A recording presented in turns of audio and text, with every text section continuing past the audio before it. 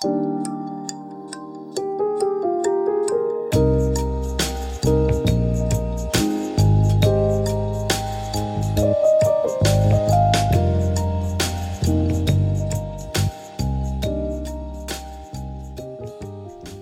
everyone, welcome back to Speak, Listen, Heal. I'm your host, Madison, and this is episode 8. In this episode, we will hear from Mr. Richard Green. Mr. Green is a former 180 client who has successfully been housed and is probably one of the coolest dudes you will ever meet. In his story, he tells us about his time on the road as an audio engineer for a bunch of rock bands and working at radio stations all over the country. I'm so glad I had the chance to meet him and hear his story. Thanks to all of you for being here, and thanks for listening. Enjoy.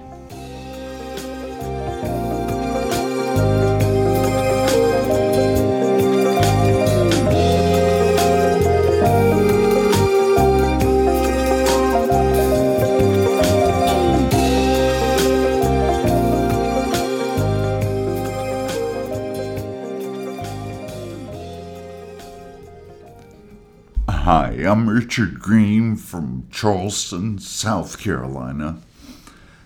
It all started in Fairbanks, Alaska, 1958, where I was born. Dad was in the military. From there, we moved to Illinois. It was a short stint in Illinois. Then we moved to Orlando, Florida, which we stayed there about 10 years.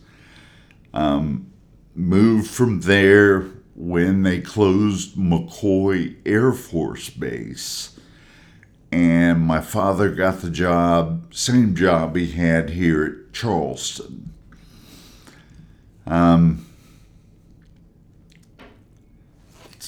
Spent my time in Somerville High School.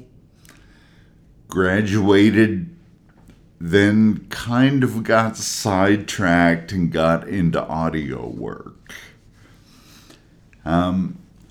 Did concert audio for 25 years with some of the bigger companies, Clare Brothers, Tepila PA, just to name a few. One of my first tours was Three Dog Night in 77. First concert I ever saw, first show I ever worked. From there, went through quite a bit of growth into the business. Started taking on quite a bit of tours in the U.S., Never took anything out of country. I never worked out of country. You know, really the biggest thing was the time that I spent with Godsmack. Very hard edge band. First thing I heard of theirs was acoustic, so I was kind of sideswiped when I first heard their hard edge stuff. Great bunch of guys, a lot of fun to work with, a lot of energy. You know, what they gave off of that stage was unreal. So, it was one of the funnest tours I think I've been on. They always look at engineers as, can this guy do what we need to do? And I knew I could. That was kind of music I enjoyed. And when they came off stage that night, it was just so funny. Sully Erna, little Italian guy. And he's just full of life. Come running up telling you, you're our guy. So, I enjoyed that. It was a good time. I enjoyed working with them. Enjoyed working with everyone. You know, I sat around this weekend trying to put things together. All I could do was listen to one of my playlists and I would hear, oh, worked with them. Oh, worked with them. But some of these shows, you blow in, you're there 2 or 3 days. They move on to the next show. So, it isn't often that you tour with the band as their engineer. And that's one thing I enjoyed doing. Did a lot of stuff here in Charleston with local bands. Straight Laced was one of the hottest local bands in town. Played pack houses every night. And that was a fun little change. 150, 200 people. Wasn't the big shows. It was a lot of fun. That was about the extent of my exciting audio life until I got into radio. Worked in radio in Charleston, Houston, Nashville, Orlando, just to name a few. Had a good time doing that, but there wasn't a lot of money in it. How did you get started doing radio? I was doing dances. I had a mobile DJ service. Went to Q107 and made a deal with them for advertising. I would do their Christmas party. First break I did, they hired me and put me on the air. And that started my radio career. What was your best job? I would have to say WORJ in Orlando. It was a very small station, very laid back, over in the Kissimmee area of Orlando. And that was probably the funnest radio job I had. So what are some of the memories you have from growing up or the time spent with your family? The tornado, that was in Illinois. It's the scariest thing I think I've ever been through. The base was leveled. There was not much left. We were in the storm cellar. Our house wasn't injured. It wasn't hurt. A couple of broken windows, but there were areas of that base that were flattened. When I was 5, 6 years old, it was just devastating to see how fast your whole world can get turned upside down. Moving to Somerville was so funny. It was in Orlando. It was hopping. Moved to Somerville, South Carolina.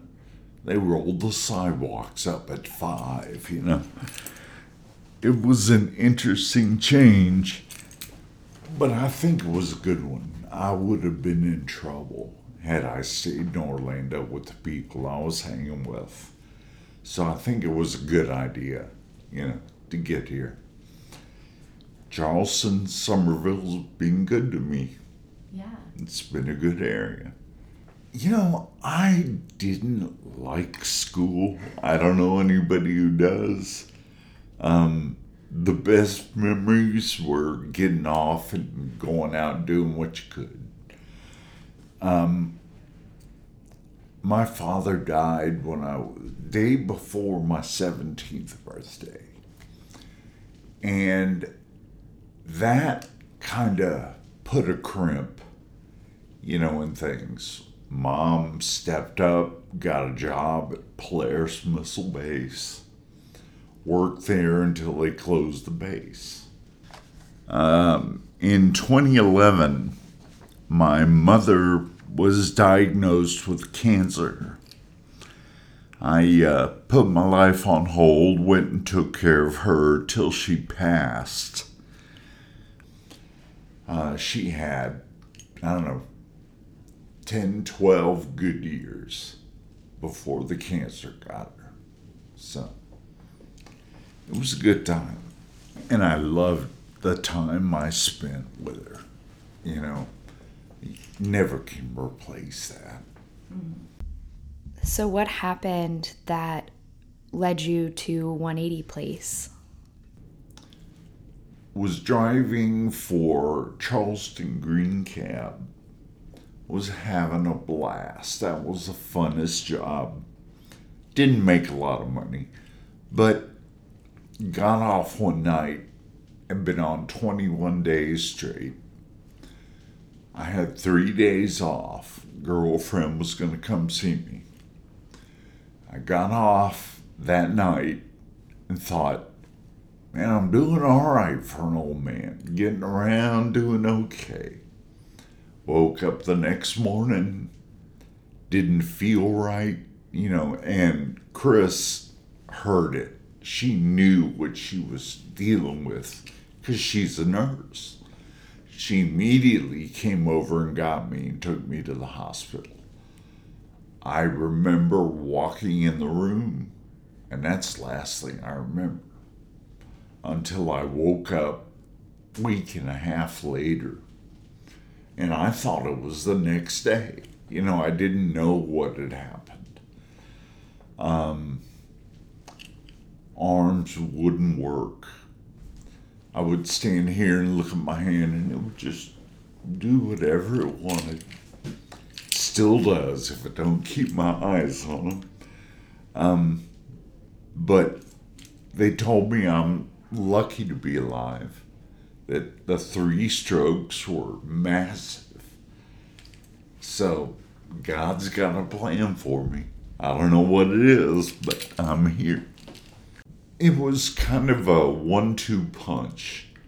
I had found a place, like I say, to live over in James Island. It was nice. I was happy with it. And the strokes, I was in the hospital over a month. When I got out, the guy that I was renting from had sold the house. Some friends of mine put me up for a couple of months while they were helping themselves to move. I was living right outside of Columbia, trying to get all my disability taken care of. Teresa and her husband got jobs in North Carolina, so I had to move. She said, we're going to sell the house. I thought, first person walked in and bought it. So it was, oh boy, here we go again. Came back, was in a hotel for about 5 weeks. And then Owen and them got me in here. And I was in no shape, to try to take care of myself at the time. So that's what got me here. And 180 put up with me for 4 months. But it was a good experience. It really was. The people here truly care, and they do want you to get better. It's a lot of sport, and I needed it at that time. And it was a great experience.